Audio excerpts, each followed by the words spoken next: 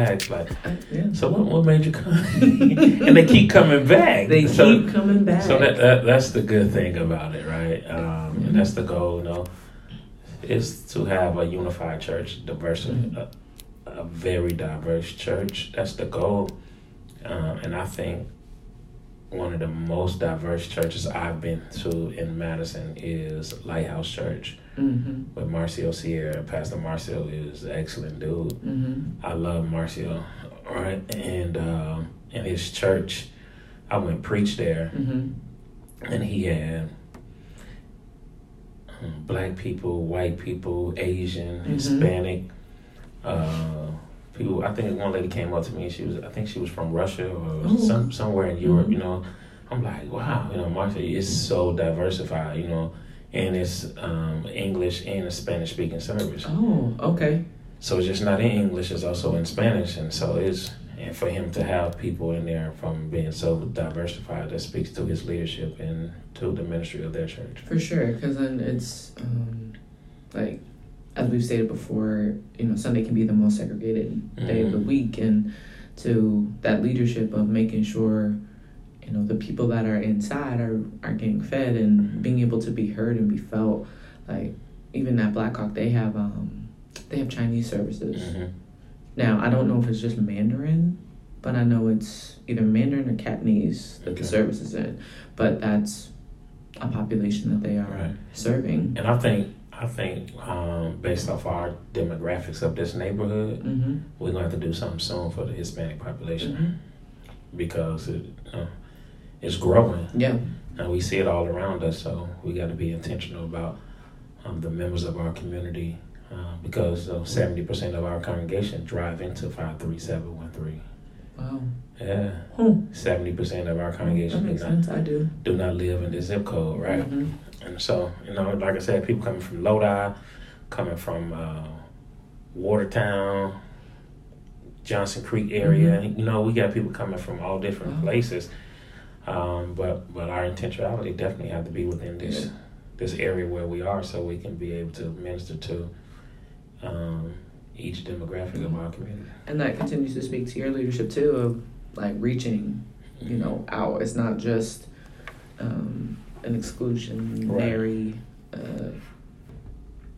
Let's get it. Let's get into it. Welcome to MTZ Overflow Podcast. My name is Cassandra Thorpe, and I'm here with our Reverend Dr. Marcus Allen. Yes. We are here going to talk about some stuff in particular. First of all, did you see the Badger men's basketball win the Big Ten championship last night? Yes, that was amazing. My son and I went to the game. That was awesome. I did not want to go. I had bought the tickets months ago. Yeah. And I was like, I'm just going to stay at home. I don't feel like it. Yeah. I want to play my game, It's my anniversary week. I don't have to preach. Yeah. So I said, I just really want to just chill out. But I've been working a lot this week, more than I think I should. But I was like, I'm just going to stay at home. Terry and Kaya was going to the Overture. They had some like Alvin Alley. Oh, okay. Alvin Ailey. Yeah. Dancers. And so I was like, there we go. So I can just chill at home, man, MJ. And I've been picking MJ up from school. He's like, Dad, you going to the game tonight? I was like, how you know I had tickets? He was like, yeah, because this against Purdue, and if Wisconsin win, they clinched the Big Ten. I was like, I didn't even know that because I haven't been watching college basketball like I should, only when I go to the games. I was like, cool. So we go. Couldn't find parking anywhere. I was like, and we was down there at 7:15. Game started at 8. And normally, I normally park at the Upper House. Okay. Sold out. A lot across the street, sold out. Drove over, everything sold out. And then I found a park on Lake Drive, and it was on the street, and it was meter parking. But after 6, it's free. Bam, get in there. We get in the game right when tip off. Okay. Yeah. So we was wandering around for 45 minutes trying to find a parking spot. I've never heard the Kohl Center that loud. Were you there? I was there, yeah. I've never heard it that loud. It was so loud. It was Yeah. it's like wow, like this could be it for every game. That's crazy. Yes. I've never heard the Kohl Center that loud. And then when they came down and shot those threes and back to back, Johnny Davis hit the lucky shot off the backboard. Man, that shot. He surprised himself because he was going for the rebound. And then when it was Chucky, and Chucky hit the three, it just went bananas. It was crazy. And I was like, MJ. And then I saw all the students running down. I was like, oh, they about to rush the floor. I've never seen this before, and I've always wanted to do this. I said, let's go, MJ. MJ held me back. He was like, no, Dad, it's already 10:20. I got to go to school. I'm like, man, come on, YOLO. He said, no. I'm like, yo, we pushing P, you know what I'm saying? So we was it was amazing. That was the best game I've been to. Got it. Yeah, that'll be. But it was fun. That was, and then to experience it with MJ, it was real fun. Some father-son moments. Right. Yeah, that's one moment he probably won't forget. Because we was over there spazzing out, both of us. I wish he would have let us run out on the court, though. I wanted to. You wouldn't have wanted to be down there no more than 2 seconds. Oh my God! Get me out of here! Because we was standing there like, yo, because you just see them running down. They coming from the second floor, third, all the way down, and I was like, oh, they about to rush the court. Yep. I was like, they got confetti flying and stuff. I'm like, golly. They were ready to celebrate. And so what's great about that moment is that I don't think nothing was wasted in those moments. And that brings us to our current text. It's good. Thank you. Very good. So in the sermon, you reference Matthew 14:13-21, with the famous parable, one that most people know and at least to some level have leaned on for support, the parable of the 2 fish and the 5 loaves. So talk to us about how we got here. How did Jesus get to where he's at? Well, this is it's not a parable. It's an actual narrative. My bad. It's a narrative. Yeah. So story. What happened was, Jesus is, he's doing ministry. He's doing ministry work. And then, of course, his cousin, John the Baptist. John the Baptist, we see in Luke where when Mary comes in the room and John the Baptist leaps in Elizabeth's womb prior to ever being born, because he has been told by the angel that he will not be the one. He'll make way for the one. And so his role was to make way for Jesus to come. Repent, the kingdom of God is at hand. A voice crying out in the wilderness. And so that was John. John then, he builds his notoriety. He's talking about Christ, and he baptizes Jesus in the Jordan River. But then he makes King Herod upset and puts him in prison. And while he's upset because of the relationship, John is in prison, and Herodias is the queen, and she tells her daughter to dance in front of the king, King Herod. And when she danced in front of the king tells her, "Oh, you can have whatever you want." And he said, all the land and everything. And the girl said, "No, all I want is John's head on a platter." And because that's what her mom told her, because her mom was mad at John for what he was saying about her relationship with the king. And so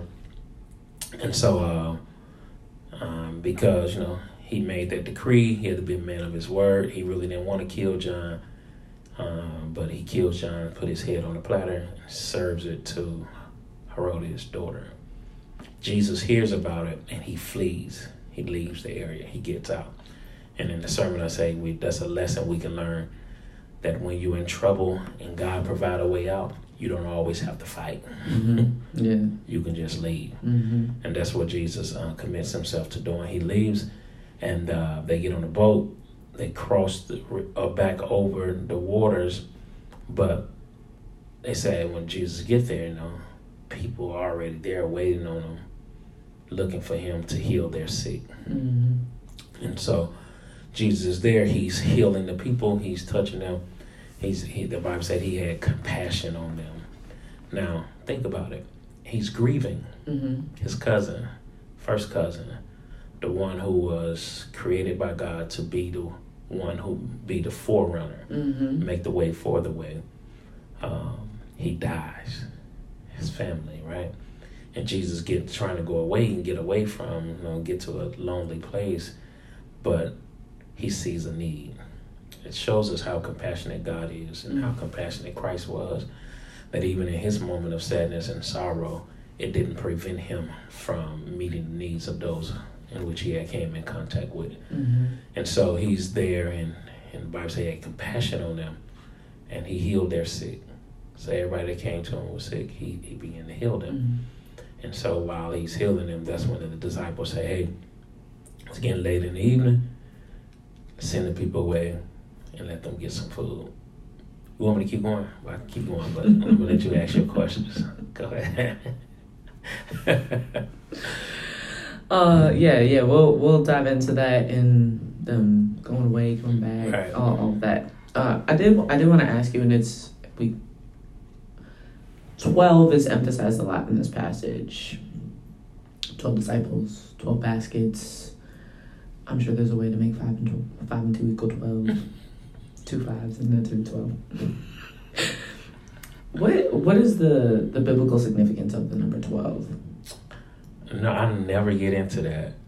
I see a lot of my peers you see 5 equals grace, 3 is Trinity, 7 is completion. So you say 7 completion and 5 is grace. So put grace and completion together. I don't know. You know what? I really don't get into the numbers thing. I know I've seen a lot of my peers or a lot of preachers really dive into the numbers of the Bible and how that work. But that's not something. That's not your ministry. No, that's not. That's okay. Well, forgive me for future podcast when I ask you the same question again. That's fine. I think this is the second time you've done it. It is. It's all good. Well, now I know for sure. Okay, so you take time, which I really appreciate during this month where we've been diving deeper into Black history in America and the challenges that have been happening with Black people and supporting Black people. And we talk about the destruction of Black Wall Street. Right. And how I'm sure it was such a difficult time for them to even give it to Jesus.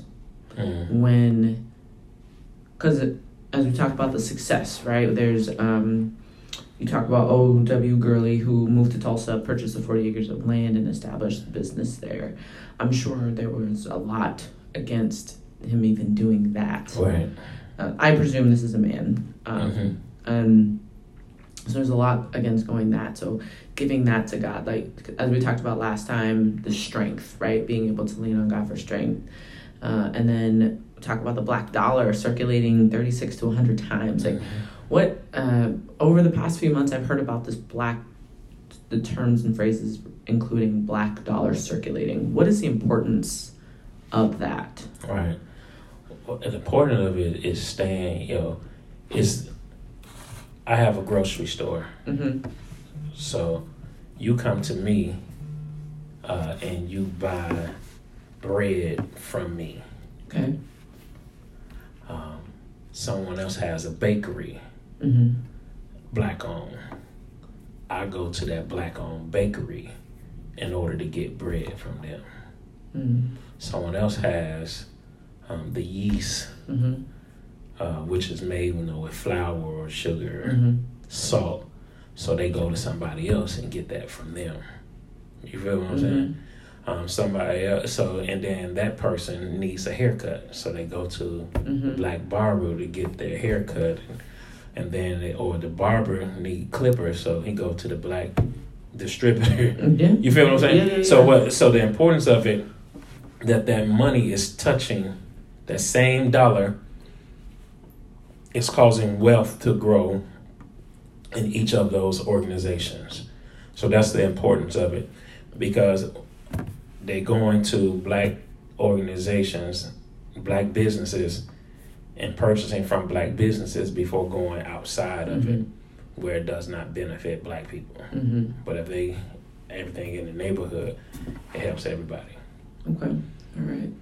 Thank you for breaking that down a bit more. If you want to hear more about Black Wall Street, obviously pick up a book or listen to some other informational literature, but also check out the sermon where Pastor breaks that down. Yo, let me hit this real fast about this, yo, because I was doing research on Black Wall Street for this purpose, because the sermon, give it to Jesus, nothing is wasted, and seeing how entrepreneurs, how they have to function. They have to use everything they have in order to get what they need, and sometimes they have to take a little and make a lot, and especially black entrepreneurs. And so that's what I was focusing on for the audience in which we was trying to preach to. And reading about Black Wall Street pointed towards what they called a red summer. We was talking about that last week. And this red summer was from April to November of 1919. Okay, Reconstruction happened between 1865, and I forget when they removed the federal troops from down south, which caused more violence to happen against black people. So after the Reconstruction, pretty much the lynching tree started, and so that's what we have. That's what we have to deal with, is the lynching tree. And then World War I kicks off. Okay. And African Americans serve in World War I. W.B. Du Bois is an advocate for African Americans to fight for this country, where many were saying, don't go fight for a country that does not treat you fairly and try to hold up democracy somewhere else. But W.B. Du Bois, great man, you know what I'm saying? And a lot of people listened to his words. So black people went and fought. However, white people didn't realize when those black people came back, they had the skill set, right? They had the courage, the fortitude, and the tenacity to say, we're not just going to take whatever you all try to give us. And so what happened was the lynching tree became a major thing where that's what started the Great Migration. Right now, so black people were leaving because if they did anything that white people thought was wrong, they were killing them with no repercussions happen to them, hang them, kill them, shoot them, whatever. And so that's when people just started moving from down south to northern cities. And so reading about the Red Summer, what happened was, even in D.C., they were fighting back. Black people had guns, and they were fighting back. They were shooting back. But, of course, they was always outnumbered. You feel me? And so that happened in 1919, and then every so often it happened again. Even Elaine, Arkansas, said like 200 black people were killed, women, children, men, just because they was trying to form a union for sharecroppers. And then I can remember my grandmother telling me of how she used to be a sharecropper. Oh, really? Right. And her husband, my granddaddy, was they used to get cheated every year. They do their work, but every year they were in debt to the landowner. So in the middle of the night, they'll just get up and leave. And so that's before 1921. Before Black Wall Street was destroyed, it was already in the workings, because these communities, I was even looking, it happened in Cleveland. Black Wall Street wasn't the only place it happened in. And so that's what really drew me to that. Like, this wasn't the only time this terrorism was happening to black people, especially on those communities that was thriving economically. Mm-hmm. And there was the poor whites mostly that was upset about it. Mm-hmm. Tulsa had 6 airplanes in their area, and 2 of them belonged to black people. Wow. That's how rich they were. Hmm. And because of the torturing of their city and burning it down, I believe that hindered a lot of generational wealth that we should have today. Yep. And also the impact that community should have on our communities today.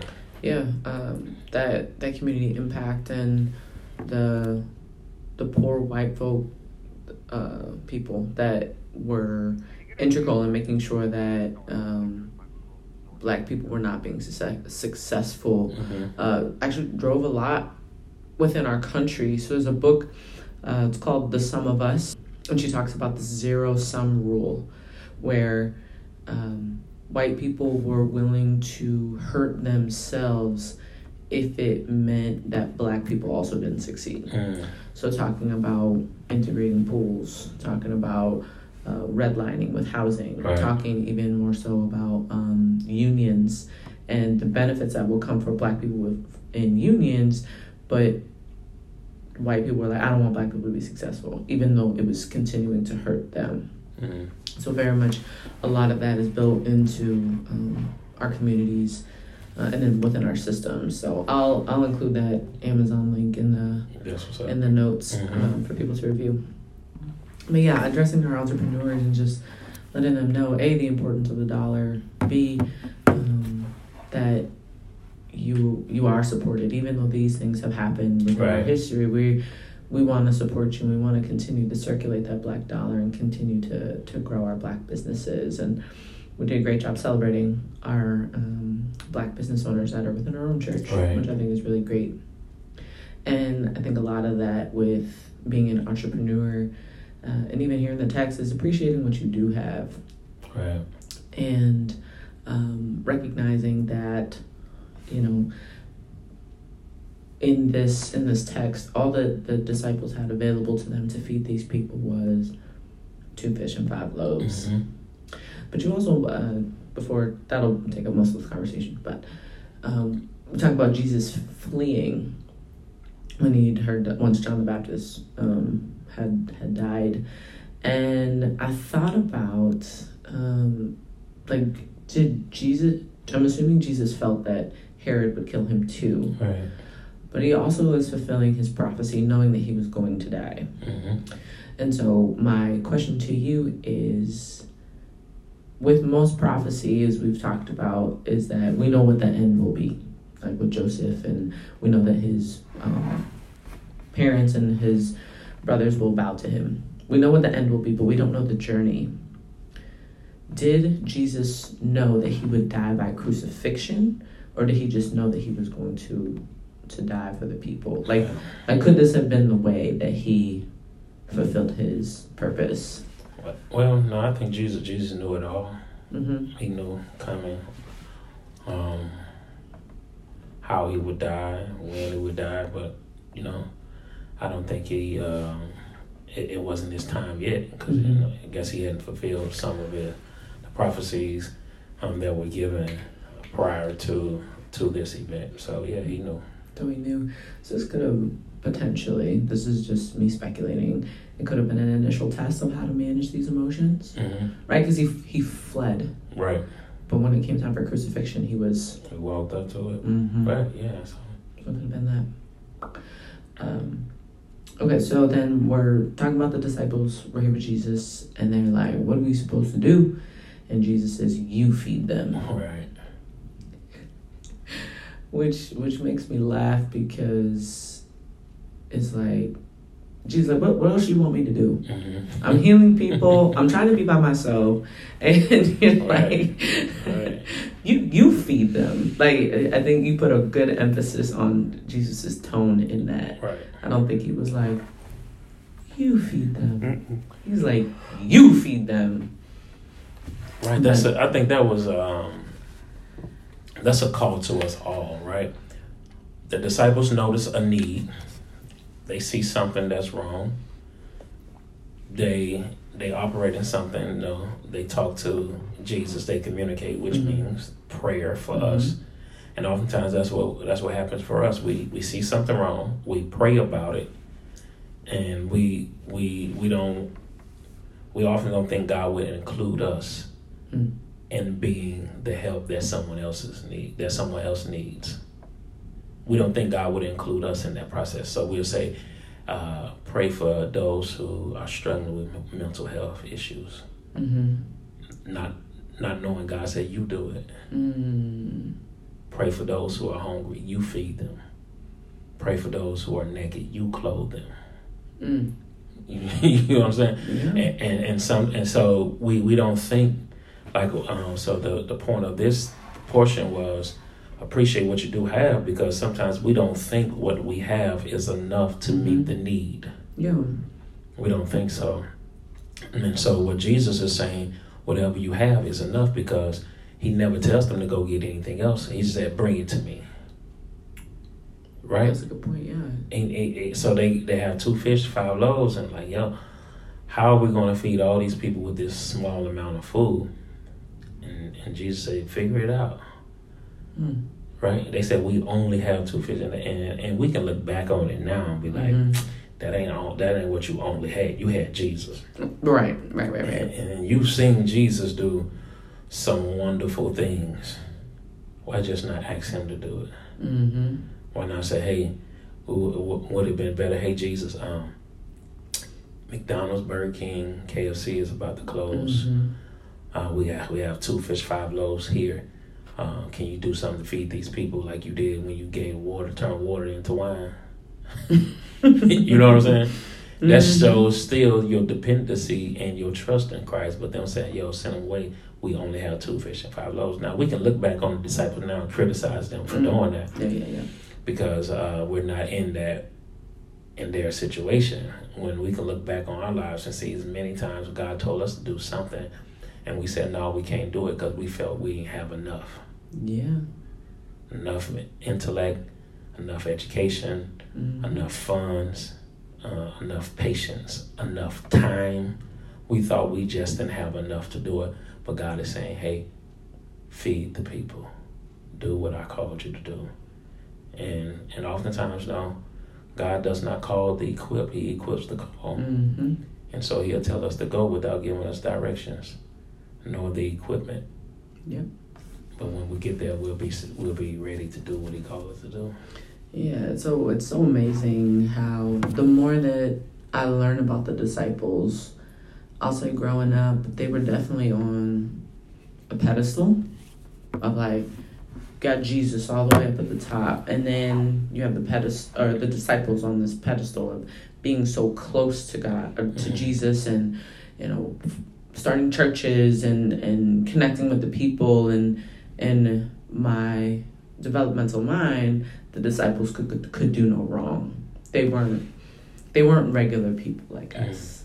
But the more that I study them and the more that we talk about them, I'm like, they are literally just like all of us. Just like us.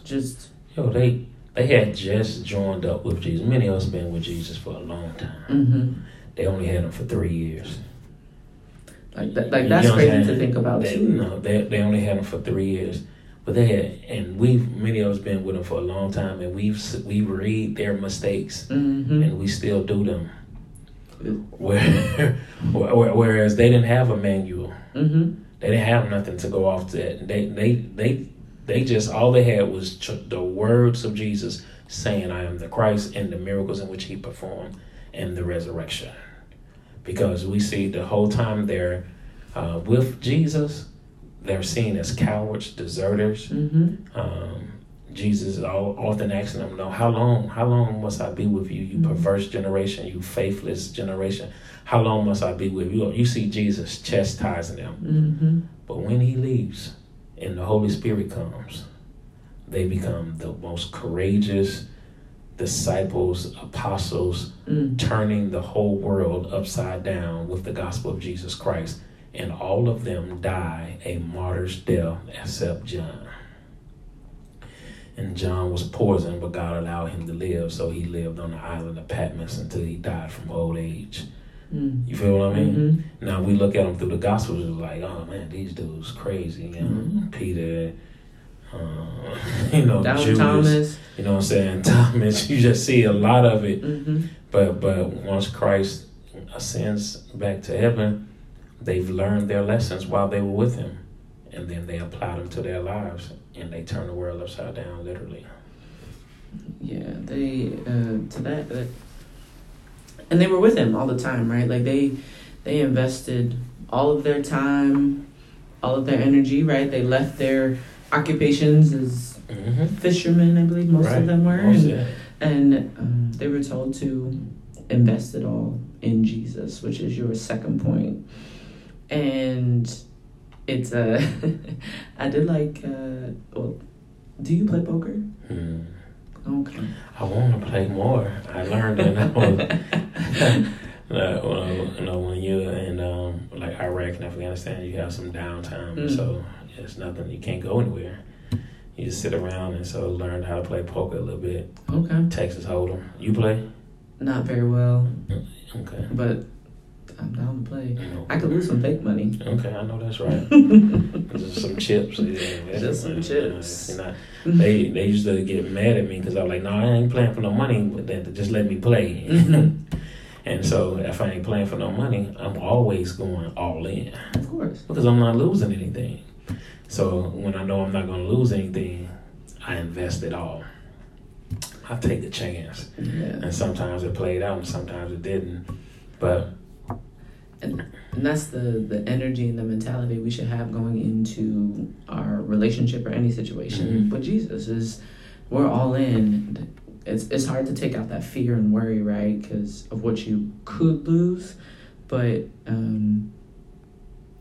intention of putting it all in and not looking back and being invested in that. That way, you're wholly in. You're all the way in, and you're not thinking about the shoulda, woulda, couldas. Right. You're like, I'm here.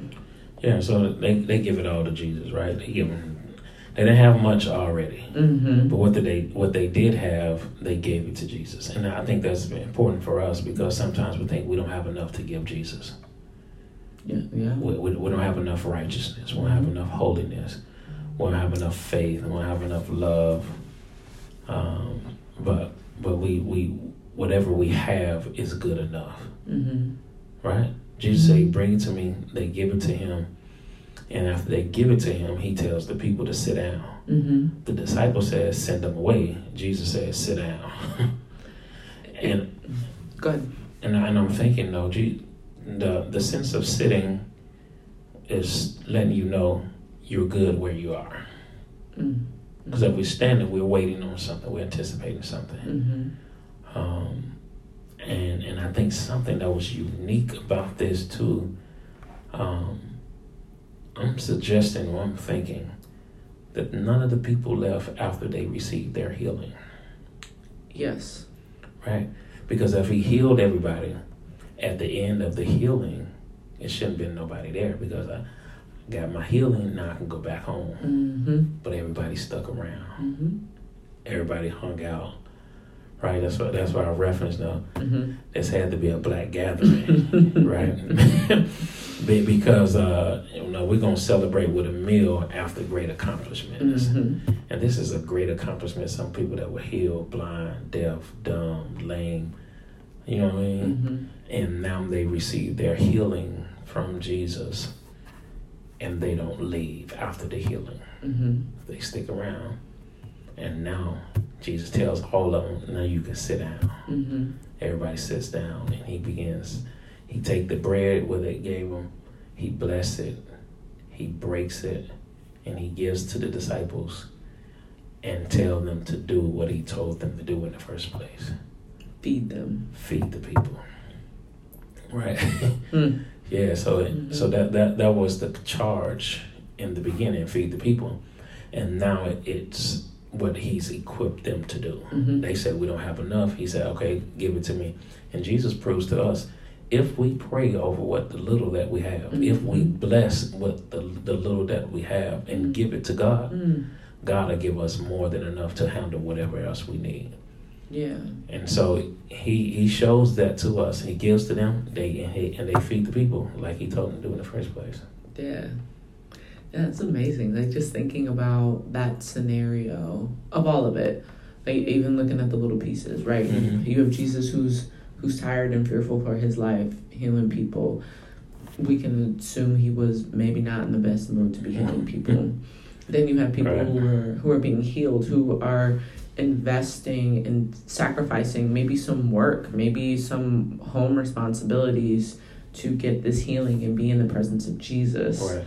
And then you have the disciples who are trying to, help facilitate, manage, and make sure that everyone is having a pleasurable time. Or maybe not pleasurable, but are, being taken care of fully, physical nourishment. And the fact that these people haven't left continues to show the impact of what an investment can do. Which, if we're talking in an entrepreneurial sense, that experience that you have with that organization, with that person, with that product, keeps people coming back. And that they'll continue to tell other people, and they'll just support without necessarily expecting anything. Because now with how social media is, you can just share an image, like, go buy my friend's book, go listen to their music, go buy this shirt, free advertisement, but we're invested, and we want to see the success of others. So I think those are different lenses that I think about that situation and being there. And then the key part in the end, two parts. One, give a shout out to your wife for being part of your sermon, which I think is just amazing. I was actually talking to one of my friends the other day, and we were talking about you and your wife specifically, and he's like, he just supports his wife. I was like, he is her biggest cheerleader, and I am here for it. So, to those who are looking for a partner, find your biggest cheerleader. Okay, that is what we need all the time. Yo, she's my biggest cheerleader too. So it goes back and forth. She's there for me, and when she can't be, she's sad about it, and I'm there for her. When I can't be, I'm sad about it. Yeah, she gave me this, and one day she was talking, nothing is wasted. I was like, where you get that from? Did you read that somewhere? Because it was a strong interpretation of what's really happening here. Jesus, they feed the people, and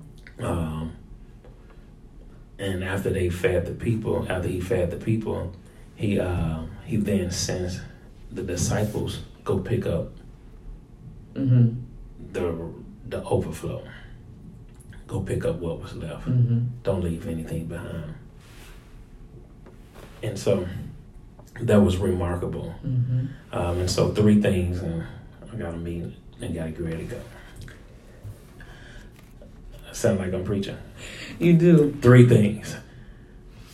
Just because you don't eat first, don't mean you won't eat it all.